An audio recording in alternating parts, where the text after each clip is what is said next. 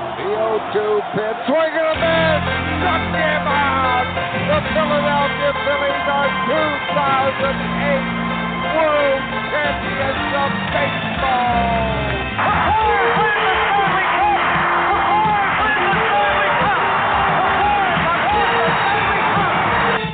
The Eagles are headed to the Super Bowl.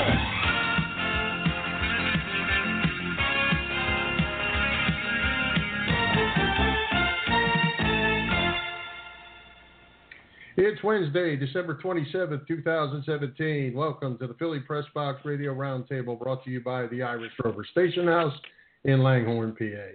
I'm Bill Furman. I'll be your host tonight, along with my partner, Jim Chet Chesko. And Chet, the Birds get it done in ugly fashion on Christmas night, beating the Raiders to secure home field advantage throughout the playoffs. Who would have thought 13-2? Merry Christmas, Philly sports fans. Yeah, horrible game to watch Christmas night, but yes, the Eagles did get the W, did secure home field. But as you're well aware, I have some concerns, and we'll see if our guest does as well. Well, we will get to that, and looking forward to it. We've got a bunch to talk about as we close out 2017 and have what's become an annual Christmas week visit from Philly.com writer Frank Fitzpatrick, talking all things Philly sports. We have Fred Hugo for our Week 17 picks. And we have the voice of the Penn State Nittany Lions to talk college football and the Penn State Fiesta Bowl matchup against the Washington Huskies and Steve Jones. Heck yeah, busy show, two great guests, lots to discuss, so let's get it going. All right, let's get rolling. Welcome back, Frank Fitzpatrick. Frank, Merry Christmas, Happy New Year, and welcome back. Same to you guys. Happy to be back. Hey, Frank, this is the fourth year in a row, I think, that we've had you on right about this time, the end of one year, the start of another. And 2017 has certainly been another interesting year on the Philly sports scene. I guess the incredible turnaround by Carson Wentz and the Eagles would be the biggest story and the biggest surprise. Do you agree? Absolutely. You know, I was thinking about that as I was getting ready to talk to you guys tonight, and I thought, boy, you know, a year ago, things were depressing. I mean, you know, we didn't know how good Wentz was going to be. We had seen flashes of it during the season. The Sixers were another huge question mark. The Phillies, you know, they certainly didn't have much to be promising about in December last year.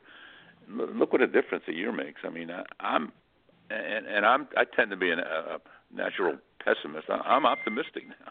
I think I'm looking forward to the Phillies season. The Eagles have exceeded certainly my expectations, and I would suspect everyone in the Delaware Valley's expectations.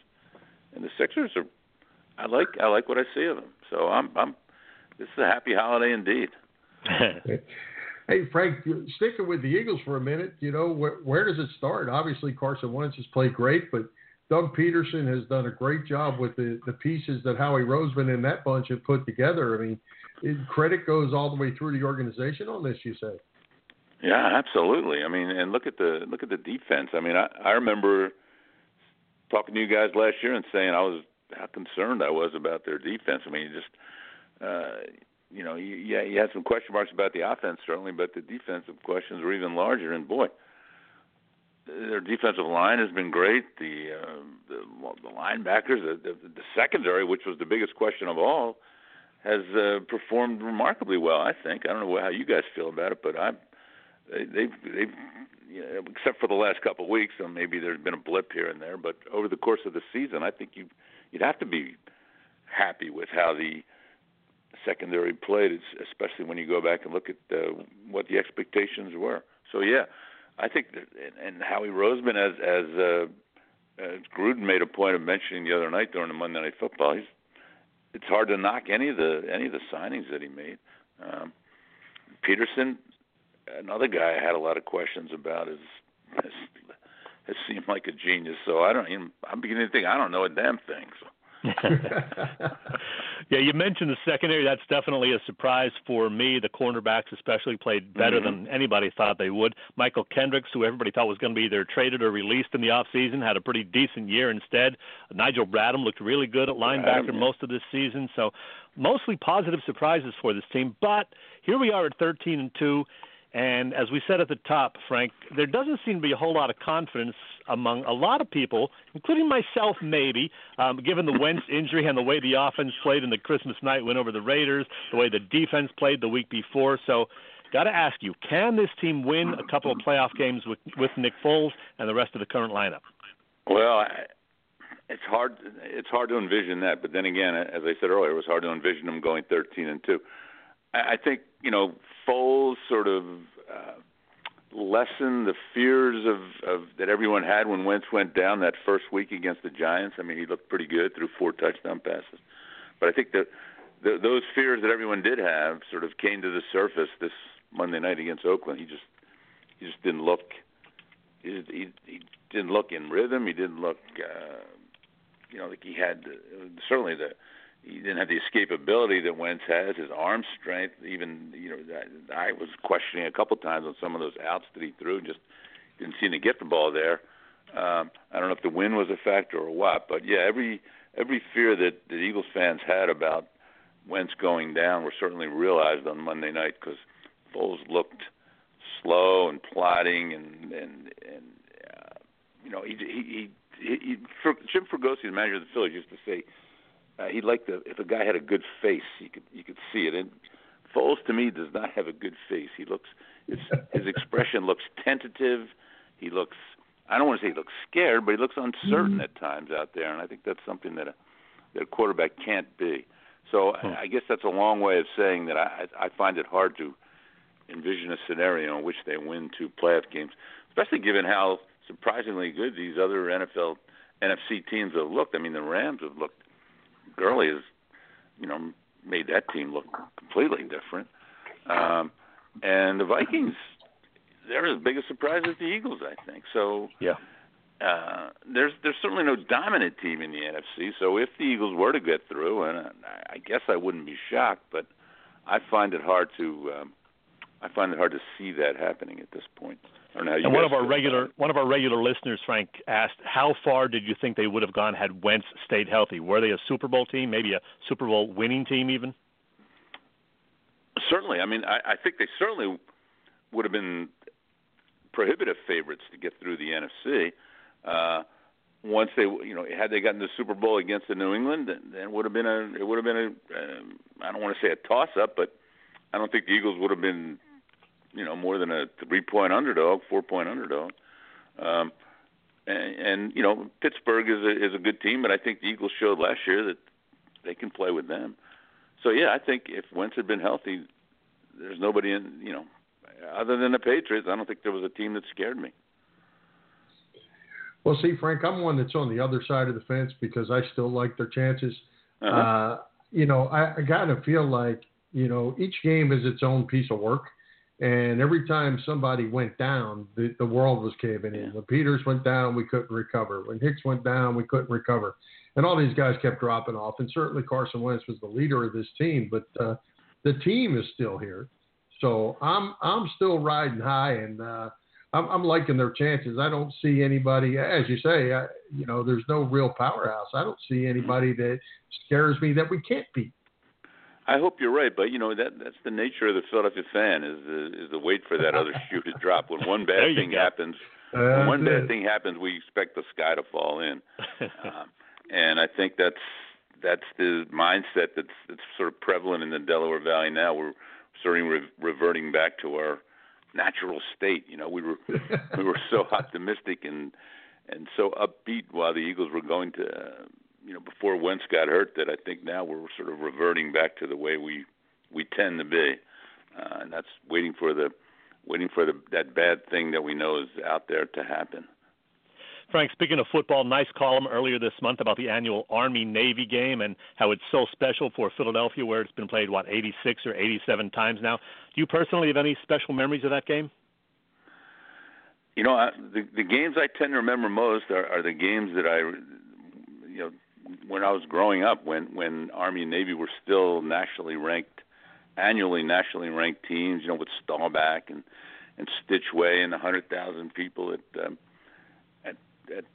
Municipal Stadium. And, I think what gave the game a little special flavor back then was the fact that everyone's dad had been in either the Navy or the Army or the Marines during World War II. So there was a rooting interest in every house in the Philadelphia area, and certainly that was the way it was around the country. So the game, had a little more of a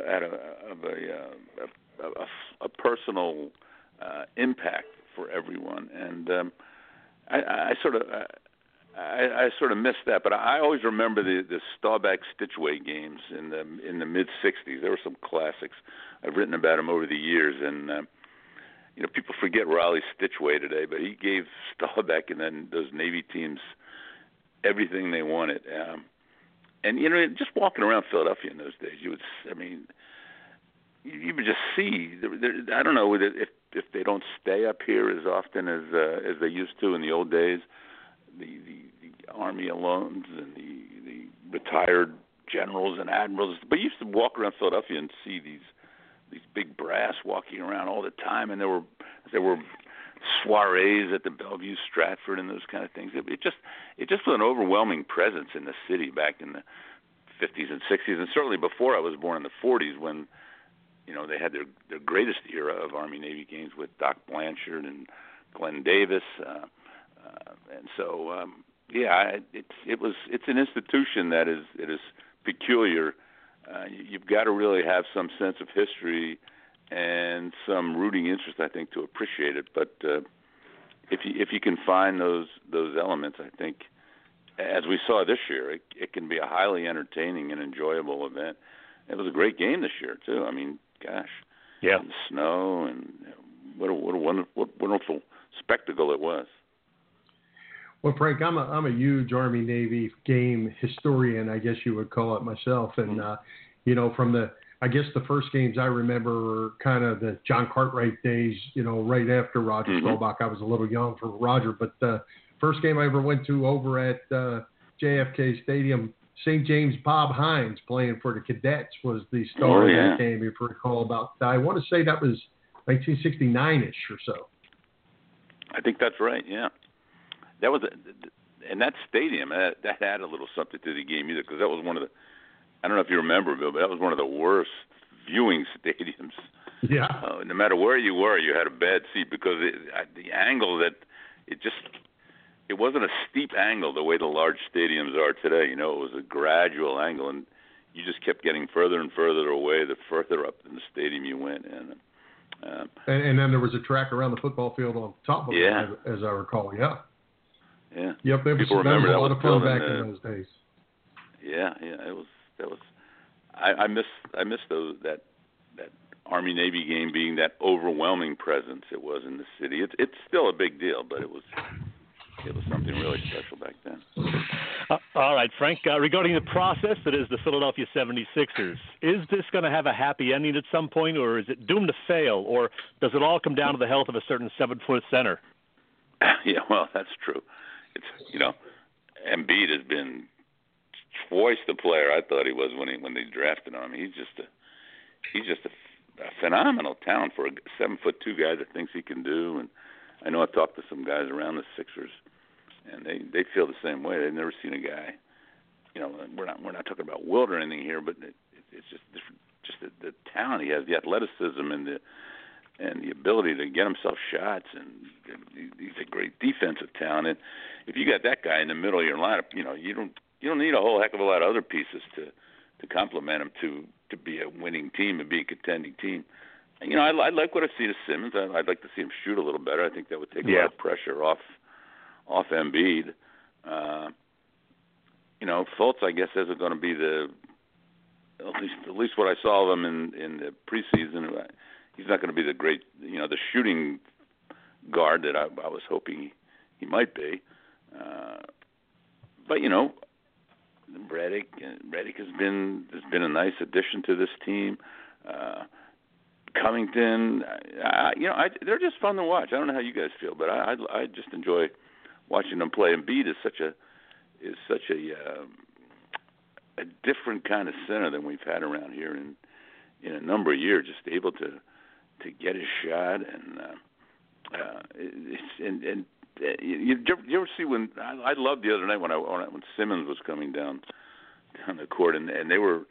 And when the play was over, they were standing together discussing some element of it, and Simmons was almost as big as Embiid. I'm thinking, my goodness, what has happened here? The size of these guys and the dexterity and agility is just just astounding. But unbelievable. I just really like this Sixers team. I think they're fun to watch, and I don't think they're at that level yet where they're going to compete for a title in the East, obviously. But they're building the right way, I think. I'm with you. Well, Frank, speaking of good teams, what about that one up on the main line? They're pretty darn good, those Villanova Wildcats, and I've got to see them just a handful of times on TV, and they've been dominant every time I've seen them. Are they good enough to run this thing? Boy, it sure looks like it. I mean, they just seem so poised. I think in the college game today, experience is such an underrated factor because there's so few teams that have, good players going 3-4 years in their program, with the one and done. And I think Villanova is they just look so together. I don't know, it's a seamless transition they've made from the 16 title team to last year they were a good team in their own right to this year. I mean, I think Jay Wright has done a wonderful job with that program. I mean, they just fit in the pieces and they build around the guys that are coming back. I mean, look how Brunson was sort of his freshman year on that team that won the championship. He was a nice piece, but he was a complimentary piece. And now, he's 2 years later, he's the man. And you can see these guys just improving and growing year after year. And there's a system there that they play in, and those things, that continuity of Jay Wright being there, of creating a system that these guys know how to play in, and of the kids sticking around for 3 and 4 years, I think that really makes a difference. And I think you see it every night. They just look like a poised, experienced team going against a lot of teams that don't have those factors. They're like the Sixers. They're a lot of fun to watch. Hey, lots of interesting developments with the Phillies in recent months, Frank. The arrival of Rhys Hoskins, a couple of trades, a surprise free agent signing, a managerial change. Are the Phillies on the right track, and where do they stand right now? What do you think of that Gabe Kapler, by the way? I don't really know him all that well, but what I've read about him and he's certainly an interesting character. I don't think we're going to be. I don't think the beat writers are going to be complaining anytime soon. This guy's going to be an unusual manager.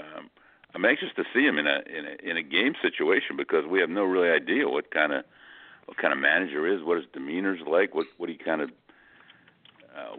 attitude that the players derive from him, what his strategy is going to be with the pitching staff. I mean, all these questions are unknowns that we're going to get the answers to pretty soon. But if you look at that proposed lineup, that's just, and think about the opening day lineup last year and what you thought of it and what your view of it was, and think about it this year, and I think you can't help but be excited. I mean, it's a vastly superior lineup in my view. I know that a lot of the pieces are the same, but bringing in Santana, who's sort of a veteran presence in the middle of that lineup, a guy who takes pitches, which is something they really need, a guy who's not only a veteran but an Hispanic veteran, and on a team with such a large Hispanic presence, I think that's an underrated and underappreciated aspect of that signing. And he just makes that a whole different lineup. I mean, now Franco doesn't have all that pressure on him. There probably is some pressure on him, but he's certainly not the man anymore. Hoskins, it takes a little pressure off of him as well. That old sophomore jinx pressure that would have been on him, and had Santana not come in. So I think it's a great signing. It was totally unexpected, and I was frankly I was kind of surprised at how much they paid for him. $20 million for 3 years. $60 million. That's a lot of money for a guy who, frankly, his batting average isn't all that impressive, but the guy that's got 100 walks and hits 25, 30 home runs. That's exactly what this lineup needed. Going to be fun. It is going to be fun. Should be. Mm-hmm. Well, Frank, we are already out of time, and we got about 100 more things we could talk about, but we're going to have to move on. We didn't even talk about the old days. This is nice. Yeah, we'll do it some more. We always like having yours. All kinds of good stuff to talk about. Well, my pleasure. I enjoy being here. All right, Frank. Good luck. Happy New Year. All right, you too. Have a good holiday. All right, you too. Thanks, Frank. All right, bye-bye. Well, we haven't heard from this wonderful lady in quite a while. Chris Gaskill from the Irish Rover Station House in Langhorne. How are you, Chris? I'm great. It's so great to be back. Hoping that you and everyone else there had a nice Christmas. What's going on at the Irish Rover on New Year's Eve and beyond? Yeah, well, we're not open till midnight, but we are a great place to come for a little pre-party dinner. You can stock up on things to take to the party, wing trays, pasta dishes, chicken fingers, whatever you need to take to that big New Year's bash you're going to. And folks can pre-order wings and other items for New Year's or Super Bowl parties, correct? Absolutely. We are counting down the days till Super Bowl. So call us at any time. We've got great things for your Super Bowl party or for your New Year's Eve party. Wings, dips, we'll do anything you'd like. And who knows, maybe, just maybe, the Eagles will be playing in that big game on February 4th. Yeah, fingers crossed. Aha, that's Chris Gaskill from the Irish Rover. Visit them on Bellevue Avenue in Langhorne or on the web at IrishRoverStationHouse.com. Now, since the Eagles took care of business Christmas night at the Link, ugly as that W was, how about a little holiday music courtesy Randy Bachman of BTO? And we'll be taking care of Christmas every day. Taking care of Christmas every way. We'll be taking care of Christmas, doing it right. Merry Christmas to all, and to all a good night. There you go, Bill. Well, and that's a good lead in, Chet, to bring our man Fred and Butter in, Fred Hugo, to talk taking care of his business as well. Fred, welcome back. Hey, what's going on? Merry Christmas. Fred. Oh, it is all good, Fred. It is. Well, it's not all good, but they did take care of business. Well, hey, Fred, so let's talk a minute about the Eagles. What do you think? You seem to be one of them that isn't quite as pessimistic as my partner. You're a little more leaning to my side. Yeah, I mean, I always am one to rip them when I see fit to rip them, but I just don't understand. You have Carson Wentz, who, in my opinion, is a Tom Brady, like that level of Peyton Manning, Ben Roethlisberger level of quarterback, and that's what he's going to be. We've never had that before here, so maybe people don't know fully how to handle it. But when you lose that caliber of a quarterback, I mean, of course they're not going to miss a beat. For them to get out of the Rams game with a win, get out of the New York game with a win, even though they were struggling defensively, and then this game here against the Raiders, which the quarterback wasn't good. It was awful. You know, I don't see how. I guess. The pessimism, I understand it, I guess, but like it's almost like there were boos at the game. It's almost as if people expect Foles to be at that level, or they're at least handling it that way, and I just don't see it. Every game's up for grabs. It's not like the Eagles just got blown out by the Raiders or blown out by the Giants. If that happened, then it's like, oh wow, there's a huge cause for concern. But they won these games. I didn't plan this. They took care of business, you know. So when I hear all on sports radio locally here and then on Facebook, I just don't get it. Like, we should be like, oh man, let's support them. Come on, Nick, or come on, whoever. We'll get through this, hopefully. And if not, if they lose, it's not like you shouldn't be let down, because it's almost as if your expectations are lowered now in a sense. But I don't know. It's frustrating to me. Hey, let me just say, I am not a pessimist. I've been kind of labeled a pessimist here. I'm just less optimistic than I was, and that's understandable given what's happened with, Carson Wentz and the way the offense and defense have played in recent weeks.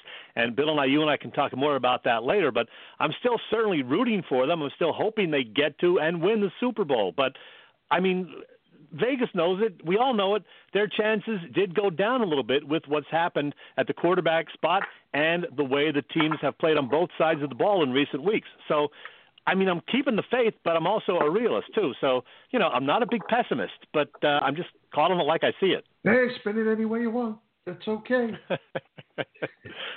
I didn't label you as a pessimist, Chet. I see both sides, but some other people are pessimists. Yeah. Well, and, the other thing that people had to remember, and certainly, if this thing doesn't turn out the way we want it to turn out, there's going to be all this disappointment and all that from everywhere. But, all of us, I think we were 9-7, 10-6 is where we hope to be. We're sitting here 13-2. We got a playoff bye and we got home field advantage.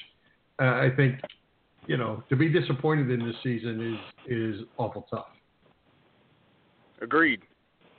So, all right. Hey, before we get to our picks for the week, Chet, how did we do last week? And I'm going to tell you, in our pick'em pools, I picked Seattle, and in our pool here, I took Dallas because they were home. And the closer, I told you I liked Seattle all along, but in the pools that I was in, that I could change it after Wednesday, I took Seattle, and I am happy about it.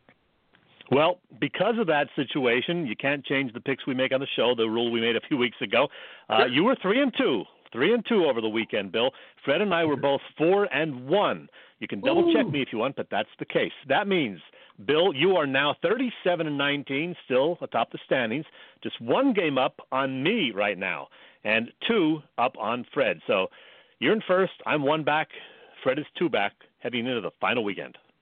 All right. Woo! Well, let's get to the final weekend. The Redskins are at the Giants with the Redskins -3, Fred. And the Redskins are on the road, favored by 3. The Giants are awful. They're in disarray. They got players calling each other out. Why is that spread 3? I'm still going to take the Redskins. I think they'll win this game, and it'll probably be around 3 points that they win by. Redskins. I'm still not sure how the Giants gave the Eagles such a battle 2 weeks ago. They still stink. I'm going to take the Redskins up at MetLife.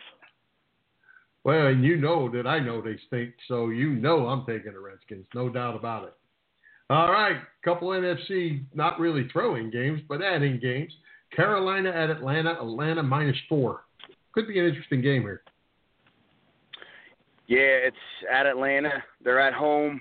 They're doing pretty well for considering a lot of teams, they get that Super Bowl hangover, especially when they lose. Struggled last week. I'm gonna say they rebound this week. I'm gonna take the Falcons to win this one by a touchdown. That Carolina-Atlanta game starts at the same time as the Arizona-Seattle game, so, Seattle will be doing a little scoreboard watching because they need a Falcons loss to get in. As for Carolina and Atlanta, I'm going to go with the home team, and that would secure a playoff berth for the Falcons. I'm picking Atlanta. Yeah, and, I've struggled with Atlanta all year, too, and but this is life or death for them. I'm going Atlanta as well at home, and I sure think they're gonna come get this one. That brings us, as you said, Arizona goes to Seattle. Seattle's -7.5 in this one. -7.5. I just paused there. I'm just, you know what? They're on a roll this week. I'll take Seattle. I'll go with Seattle -7. Well, obviously we don't do the spread, so yeah, I'm going to go with Seattle. Well, they need the win, and as I said, it'll be going on the same time as that Falcons game. I think the Seahawks will come up big in this home game against Arizona. Arizona looked pretty good against the Giants, but that's not saying a whole lot. I got to take Seattle in this one, so there you go. Yeah, I've got Seattle at home too. They're fighting for their lives as well, so they're going to play big at home. I'm going Seattle. And that brings us to the Dallas Cowboys coming to the frigid, supposedly, Lincoln Financial Field to face Eagles on New Year's Eve. Birds -4 in this game. Eagles favored by 4. It looks like most of the starters are going to play. I would expect Peterson, whether he says it or not, to start pulling guys later in that game. And it's a benefit for the Eagles, for the Cowboys to win. So I'm actually going to take the Cowboys. Let's let them go up the draft as high as they can, farthest away as possible. I'm going to take the Cowboys to win this one at the Link. Well, we don't know as of 7:30 p.m. here on this Wednesday evening exactly how long any of the key guys on either the Cowboys or Eagles will play on Sunday. We're hearing Foles likely will play, maybe a half. I don't care. I'm not picking the stinking Cowboys, and I know I probably won't be able to win this little competition that we have as a result, but I got to pick the Eagles to win this one. I don't know what the score is going to be, but I'm picking the Eagles. Well, I'll tell you what, I'm picking the Eagles too because I can't pick the Cowboys either. although I do think Dallas is going to win this game. I don't think the Eagles are going to play their guys. They're going to have a quarterback. The Eagles are going to have a quarterback in there that's never played the National Football League before. I'm going to take the Eagles just because I have to, and I don't care about this pool either. But I think Dallas is going to win this game. There you have it. Okay, Fred, get to practice at 7:30, and we'll talk to you next week, my friend. Sounds good. So then you get the win then. Congrats. You won again congrats. this year. All right. Okay, Fred, thanks, bud. Thanks, Fred. Hey, Chet, we've got another great guest tonight making his second visit to this football season to Philly Pressbox Radio to talk Penn State football. Welcome back to the voice of the Nittany Lions, Steve Jones. Hey, guys. How are you? Great to be with you. Hey, Steve. Happy holidays. I'm guessing you'll be heading out to Phoenix Stadium very soon for this matchup of a couple of pretty good 10-2 teams. Penn State and Washington, two high-scoring teams. What sort of game do you expect out at the Fiesta Bowl? I think it's going to be a medium-scoring game between them. I think the defense can make enough plays on both sides. The offense can make enough plays on both sides. So I don't see one side dominating the other where it's all defense and it's low-scoring or it's all offense and it's high-scoring. I think you'll have what I term as a normal game where, the winning score may be in the upper 20s, maybe 30, something like that. I'm looking forward to it. I think it's a great matchup between the two. I think there's a lot of talent on both sides. Washington really hasn't been tested. They really had interesting. It depends on who you get in crossover games. Their crossover games in the Pac-12 did not include USC, for example, and their non-conference schedule was not great. So I think they're wondering how good they are. And of course, Penn State. Let's face it, 10-2 record, and this is a big game for them. I think some momentum into the offseason would be huge. Hey, Steve, a lot's been written about Saquon Barkley and his decision. It seemed like it was a no-brainer decision to go to the NFL. I've seen him as high as the number 4 pick in the draft, the first non-quarterback, but he's kind of sounding like he's wavering, like this is a big deal, and it's not automatic NFL. What do you think? Well, it is a big deal for him because, the difference is I'm around him enough, and being around him enough, he loves being here.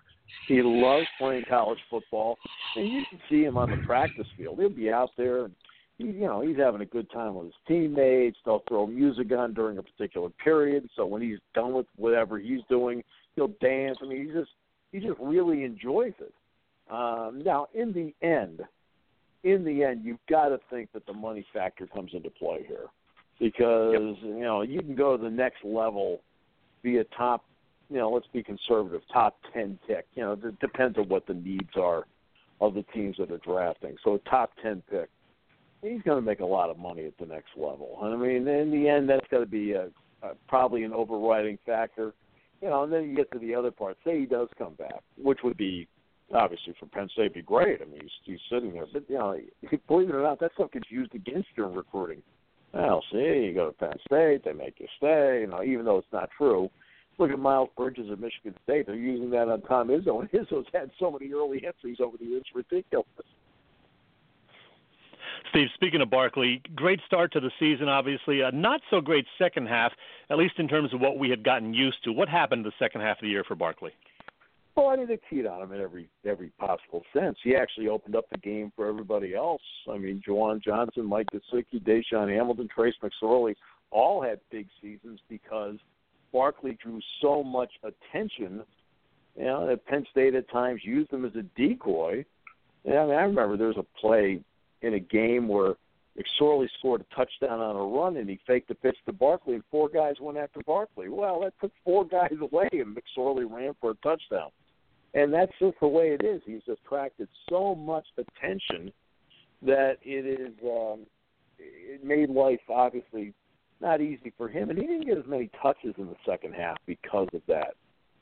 But, geez, when he does touch it, he is a dynamic player. In every sense of the word. I don't think I've seen a running back as dynamic as him maybe since Kurt Warner here. And there's a lot of things he does that, that might be better than Kurt Warner.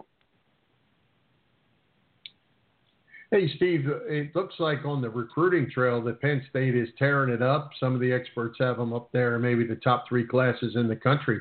The rich are getting richer, it looks like.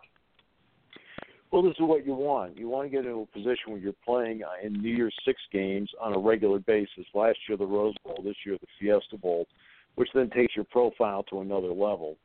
And that then follows with recruiting. And this has now become a destination place for a lot of people as to where they want to go.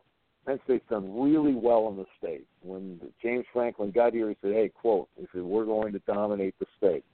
Well, the state player of the year 3 years ago was Miles Sanders. He came here. The state player of the year right after that was Lamont Wade. He came here. The state player of the year after that was Micah Parsons. He came here. So, I mean, that's the kind of job they're doing in state. They've done a great job in Maryland, New Jersey. They're doing a great job down in Virginia. And let's face it, I mean, they've put together a winning program here that, you know, in the past, 14 months, Penn State has beaten Ohio State, beaten Michigan State, beaten Iowa twice, beat Pitt, played in the Rose Bowl. Now they're playing in the Fiesta Bowl, or they beat Wisconsin. I mean, you know, that's what they've been doing here. Not only that, they're 14-0 their last 14 home games at Beaver Stadium, and Beaver Stadium now is regularly sold out. And to any recruit that walks in and sees that kind of atmosphere, you're going to get blown away by it. Hate to bring up this bad couple of memories, Steve, but a couple of heartbreaking losses for the Lions this season. You know it. You were there. A 1-point defeat at the hands of Ohio State and that final seconds field goal loss at Michigan State. Yeah. How devastating were those 2 losses for the players and coaches, and how did they deal with it? Well, Jim, it was hard. I mean, there's no question about that, because you go into the season with aspirations that on New Year's Day you're going to be playing either at the Sugar Bowl or the Rose Bowl, which would be one of the playoff games. And when you put yourself to a spot where you're the number 2 ranked team in the country, you now really are thinking that some of this stuff is going to come true. And the turning point in the Ohio State game is when J.T. Barrett fumbled and Sharif Miller recovered at the 42-yard line of Ohio State. If Penn State gets a first down out of that, moves the ball, I don't know, let's just say 12 yards. All right, they're going to kick a field goal. And if Penn State kicks a field goal, it's now a 3-score game. Now, based on time, because you'd have to eat a little time to get there, and being a 3-score game, Ohio State's not going to win. Instead, Penn State gets thrown for a loss, no gain, incomplete pass, and they punt, and Denzel Ward blocks the punt, and Ohio State goes in and scores. At minimum, that's a 10-point turnaround there. Yeah. Possibly even a 14-point turnaround. I mean, that's where you've got the lead in the fourth quarter like that, and they could not put the game away. Michigan State was a bizarre circumstance. I mean, a 3-hour and 24-minute weather delay. I mean, James Franklin prepares for everything. I remember that last year, I don't usually go to the walkthroughs. The walkthroughs are usually on Friday. They're always on Friday. And I've got a talk show that goes till 5 o'clock. I'm usually done with it by the time I would even get over there. So I go to all the other practices. And, of course, Jack doesn't get over for it either. So Jack and I went to the Rose Bowl walkthrough. And the Rose Bowl walkthrough lasted an hour and 15 minutes because they went through every single scenario possible in the game. Every scenario, units, things like that. Well, here's a guy who prepares for everything. Everything. You don't prepare for a 3-hour and 24-minute weather delay. When do you eat? What do you eat? How do you eat? I mean, there's normally a clock as to we got to get something into them. So they went to Chick-fil-A and they got sandwiches. They were grilled and not. I mean, because nobody ever been through it before. I mean, the last time Penn State had a game delayed by weather was the Ohio State game in 2000, but it was before the opening kickoff. They delayed it a half an hour. It's the only time. So you don't sit there and say, you know what? This is how we'll handle a 3-hour and 24-minute rain delay. That doesn't come up in the staff meeting. Hey, Steve, I'm going to admit that I'm a bit of a Penn State homer, so my question here is probably going to be a little bit slanted. But with the 1-point and 3-point loss, when the 2 lost teams were being lined up, it almost seemed like Penn State was getting absolutely no respect. In my humble opinion, their resume was better than Ohio State's, even with the 1-point loss to Ohio State. It seems to me the whole college football system is a mess. Well, I think what bothers me is there's an obvious slant toward the SEC. That Auburn can sit there with 2 losses, and their 2 losses are considered to be a better record than Penn State.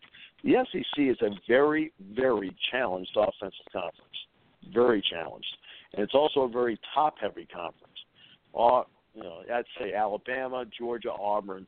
But then after that, LSU, and then you start to slide down, right? You want to know how offensively challenged the SEC is right now? You want to know how many? I think Calvin Ridley of Alabama, the wideout, is an absolutely exceptional player. You want to know how many touchdowns he had in SEC games this year? 0. Wow. Huh. He didn't score a single touchdown in the SEC. And to me, offensively, he'll be the best player on the field offensively for either team in the Clemson-Alabama game. Yeah, I think he's tremendous. But the whole league is offensively challenged. And that's what's so interesting about the SEC. It's very top-heavy, and it's offensively challenged. And so I'm not just looking at what Ohio State did. I'm looking at Auburn. Like, they're getting all this love. I'm thinking, like, so, okay, this team lost by 4 points, and you lost games. And I just thought, and Penn State was never in the conversation down the stretch. Never. Like, as soon as they lost to Michigan State, that was it. They were done. Yeah. Well, the system being what it is, Steve, we are left with 4 teams in the college football playoffs. Want to get your outlook. Number 1, Clemson versus number 4, Alabama in the Sugar Bowl. And then the Rose Bowl has numbers 2 and 3, Oklahoma and Georgia. Who wins on Monday and who wins it all? I'm going to go with Oklahoma to win it all. I think they'll beat Georgia, and I think Mayfield will be a big reason why. I know it's odd to say that a Big 12 team has enough defense to win these games, but Oklahoma does, and they've got the quarterback to win it as well. I think that when you look at Georgia, their quarterback, they will challenge the quarterback. 2 great running backs in Nick Chubb and Sonny Michel. Excellent defense, but I think Oklahoma's got the swing guy, and that's Mayfield. Alabama and Clemson, I don't see a lot of points. And this is where there's no Deshaun Watson. Bryant's very good, but he's not in Watson's class. Jalen Hurts is better as a thrower. I mean, Hurts can run. He can run any time. He's a better thrower than he was last year, but how much better you can debate. I just don't think Alabama has enough offense to win this game. I really don't. I think Clemson's going to win it. They'll play Oklahoma, and Oklahoma will win it. There you go. All right, Steve. Well, hey, we appreciate you taking your time out of your very busy schedule, and thanks for coming on with us again. Hey, no problem. The plane leaves at 5:30 in the morning, so have fun, Steve. Where I'm going, it's 78. Thanks, guys. Happy New Year. Thanks, Happy New Year, guys. Thanks, Jack. All right. See ya. All right. Hey, Chet, let's take a minute. Thank everyone that's visited our website, PhillyPressboxRadio.com. As we said, we're coming up on our 15-month anniversary, and we've had over 24,000 visitors to the site. And for the listeners that aren't familiar with our site, it's www.PhillyPressboxRadio.com. You can listen to all our shows through the site. We keep it updated daily with our current Philly sports articles. Some we write. We post Vimeos of interviews with all of our guests as well. You can click on our sponsors links to go directly to their websites as well. And that's all just on the cover page. We have linked pages to all our guest sites, also fun photo page, and we also have our celebrity pictures as well. So we want to thank everyone again for visiting. And if you haven't, try it out, PhillyPressboxRadio.com. Yeah, we look forward to trying to do what we can to improve the website even further in 2018. We have some big shows coming up, too, as well in the near future.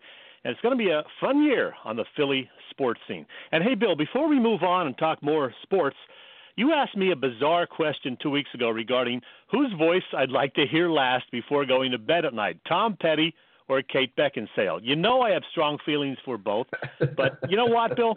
Because I love most of the late, great Tom Petty's songs, and I love pretty much everything about Kate, including her accent and her sense of humor, I've come up with a way to enjoy both of them. So give a listen.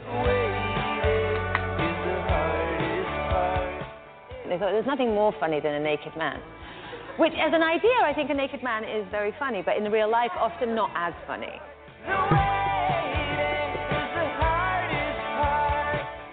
wore no underwear for you. Look where it got me.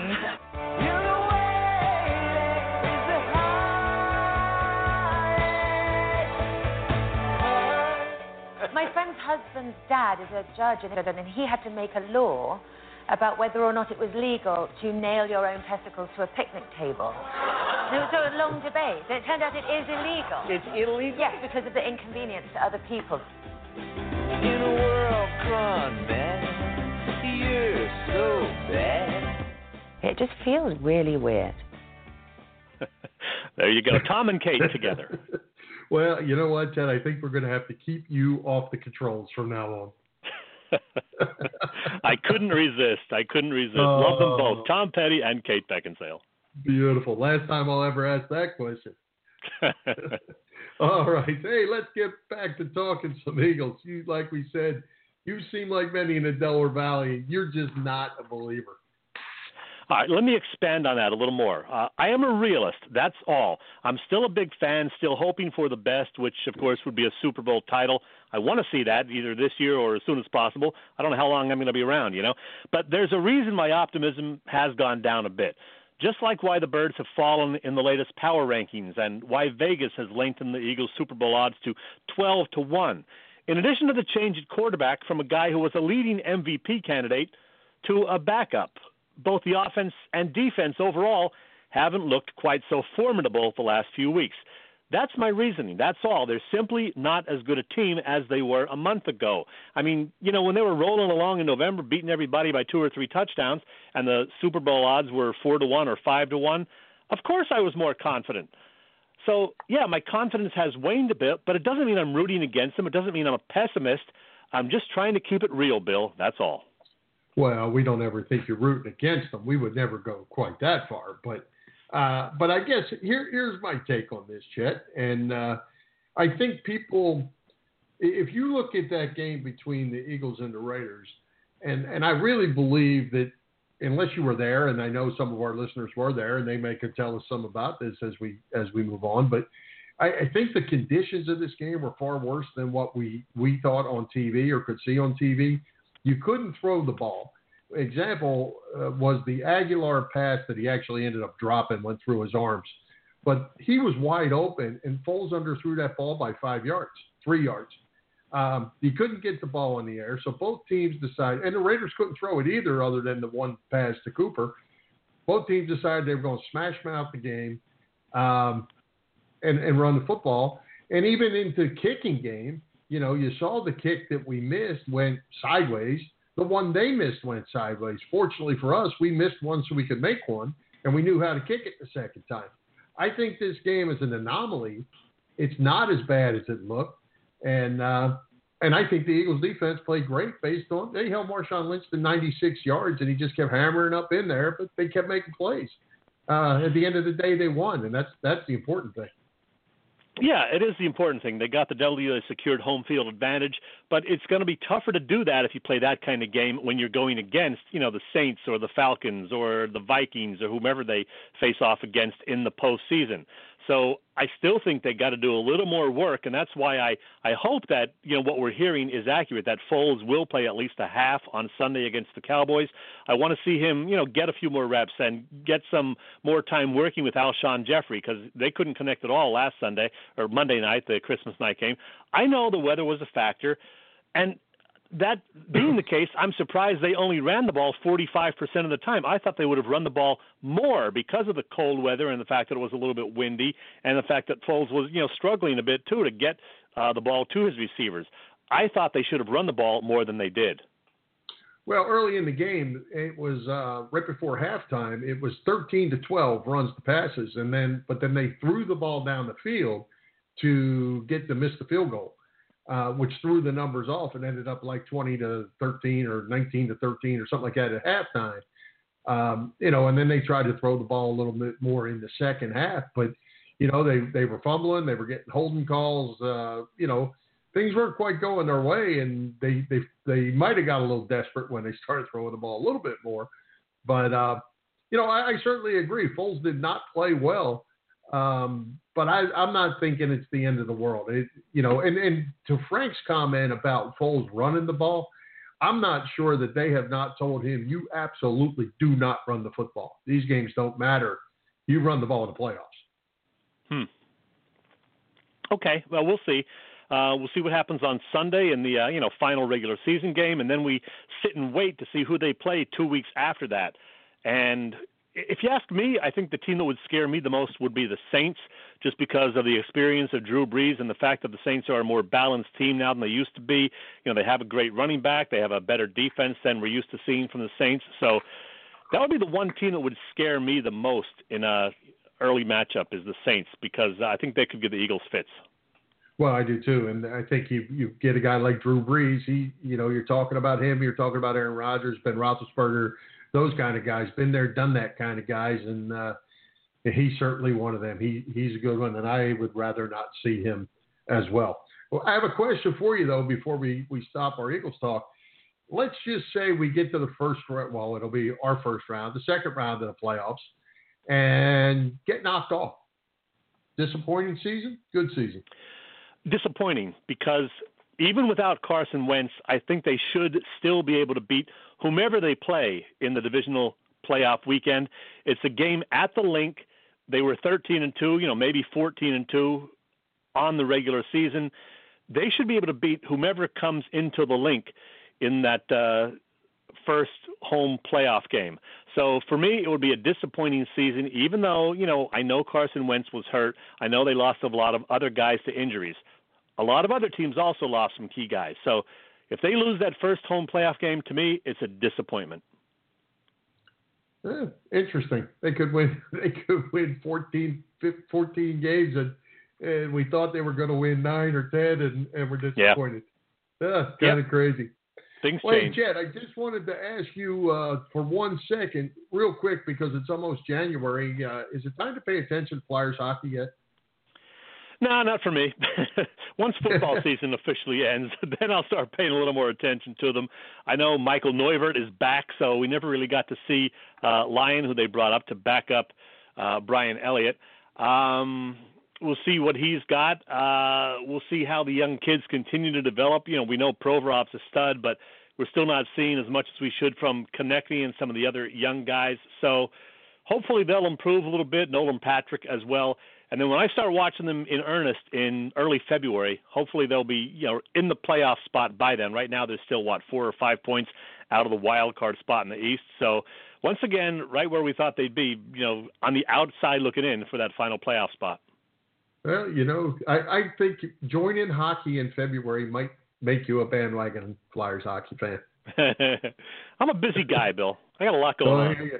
By the way, this Friday night, they will be in Tampa playing a really, really good Lightning team, and I will be in attendance. That was a Christmas present I got. It was a couple tickets to the Flyers.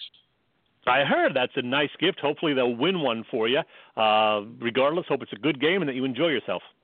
We will certainly do that. Lightning's a good team. We struggled down here to begin with, and this is going to be a tough matchup. Mm-hmm. All right. Well, hey, Chet, what a year 2017 has been for us at Philly Pressbox Radio. As we said, 50 shows in 52 weeks, and it has been a lot of fun. We've had great guests given their time to join us, and we certainly appreciate all that. On we go to week 1 of 2018, and who is coming to Philly Pressbox Radio to kick off the new year? Well, we're going to start off 2018 talking Eagles football and more with a guy who knows quite a bit about the Birds, a guy who also was never a huge Nick Foles fan, a guy who will be rooting for Alabama this weekend, and a guy who's been on our show 8 times previously. We're pulling him out of his beach chair down in South Carolina to talk football with us, coming out of retirement for 1 week anyway, former NJ.com Eagles beat reporter Mark Eckel. Well, and it'll be interesting to hear what I didn't know Mark was coming. Good, another great choice. But without the Packers being in the mix, it'll be interesting to see Mark's take on the playoffs. Yeah, and to see what life is like in South Carolina too. I'm curious. Well, I've seen enough pictures to know that life is pretty good for the Eccles down there in Myrtle Beach. I have no doubt. All right. Well, hey, Chet, before we get to our parting shots for tonight, we want to take time to wish everyone a Happy New Year, since this will be our last meeting until after the 1st. Yeah, and if you're going out for New Year's Eve, be careful. But as Bill said, make it a happy one. Have a great 2018, everybody. All right, Mr. Chesko, it is time for parting shots, and I do not have one. I had a little situation here today that got me thrown off my game, so I am passing on my parting shot, but I'm thinking you probably have a good one. Oh, yeah, the end of the year, I think about these kind of things. And as I get older myself, I seem to be more affected by the passing of celebrities and athletes, people that I've enjoyed watching on the silver screen or in concert or on the court or the ball field. And 2017 was another tough year on that front. We said goodbye to celebrities, including Mary Tyler Moore, Jerry Lewis, and Don Rickles, Hugh Hefner, too, and legendary musicians, including Chuck Berry, Fats Domino, Chris Cornell, Greg Allman, and, of course, the amazing Tom Petty, whom I had seen in concert just a couple of months beforehand. The sports world lost greats, including Connie Hawkins, Jake LaMotta, Don Baylor, Y.A. Tittle, and just last week, Dick Enberg. But we were especially hard hit in terms of former Philadelphia sports figures lost. There were the lesser-known names like John Reeves, Darrell Imhoff, and Charles Shackelford, and a too long list of bigger names. Legendary Villanova basketball coach Rolly Massimino left us, as did former Temple football coach Wayne Harden. And the Phillies organization said goodbye to Ruben Amaro Sr., Hall of Fame pitcher Jim Bunning, and 1980 World Series manager Dallas Green. Those all hurt us, as longtime Phillies fans, of course, but the even tougher ones were yet to come. In August, brain cancer took the life of former Phil's catcher and Macho Row leader Darren Dalton. And then, in early November, we got the news of that small plane crash off the coast of Florida that killed former pitcher Roy Halladay. Dutch and Doc both gave us so many thrills during their time as Phillies, and they will never be forgotten. Regarding all the names I just mentioned, thanks for the memories. Boy, I tell you, nice job. It's, you so many things happen across the course of the year. You kind of forget that all those things happened in the last 52 weeks. My goodness, there's a couple of those I thought had been a little longer already. Wow. Yeah, lost a bunch of good ones this past year. And, hey, 30 seconds, Bill, tell me your feelings about the 76ers. Were you surprised that Frank was kind of on board with what's going on? He's a little optimistic. I know you're a T.J. McConnell fan. What do you think of this franchise right now? I know we want to see Simmons shoot a little more. What are your feelings about the Sixers heading into the new year? Well, I really enjoyed the second half of the Christmas Day game with McConnell in there kind of running the show a little bit along with Riddick, and they moved the ball around well, played well. I think I like them a little more in a team-oriented game than I see when they basically just try to post up JoJo and let him do his thing. I like seeing him run the court and dishing it off and moving the ball. Yeah, I'm with you. And you'll remember that I predicted early on that they would probably be like 13-20 at Christmas time.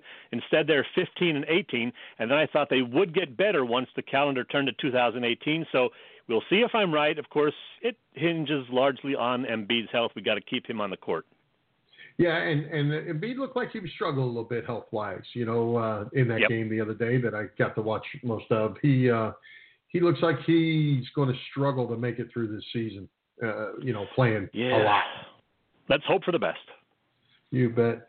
All right, well, Mr. Chesko, that is about to wrap it up. We've reached the top of the hour, so let's go ahead and thank our special guests, Frank Fitzpatrick, Steve Jones, Fred Hugo, Irish Rover Station House, and Bob Sullivan's LikeYourAge.com for their continued support of the show. For Jim, Chet, Chesko, this is Bill Furman. We hope you enjoyed the show. We'll join Philly Pressbox Radio next Wednesday, January 3rd, 2018 at 7 p.m. when Mark Eckel joins us. You can listen through our website, PhillyPressboxRadio.com, our Facebook page, or on the internet at www.blogtalkradio.com/PhillyPressboxRadio, or on iTunes, Stitcher, TuneIn, and Mixcloud. Happy New Year from all of us at Philly Pressbox Radio. High hopes, Philadelphia.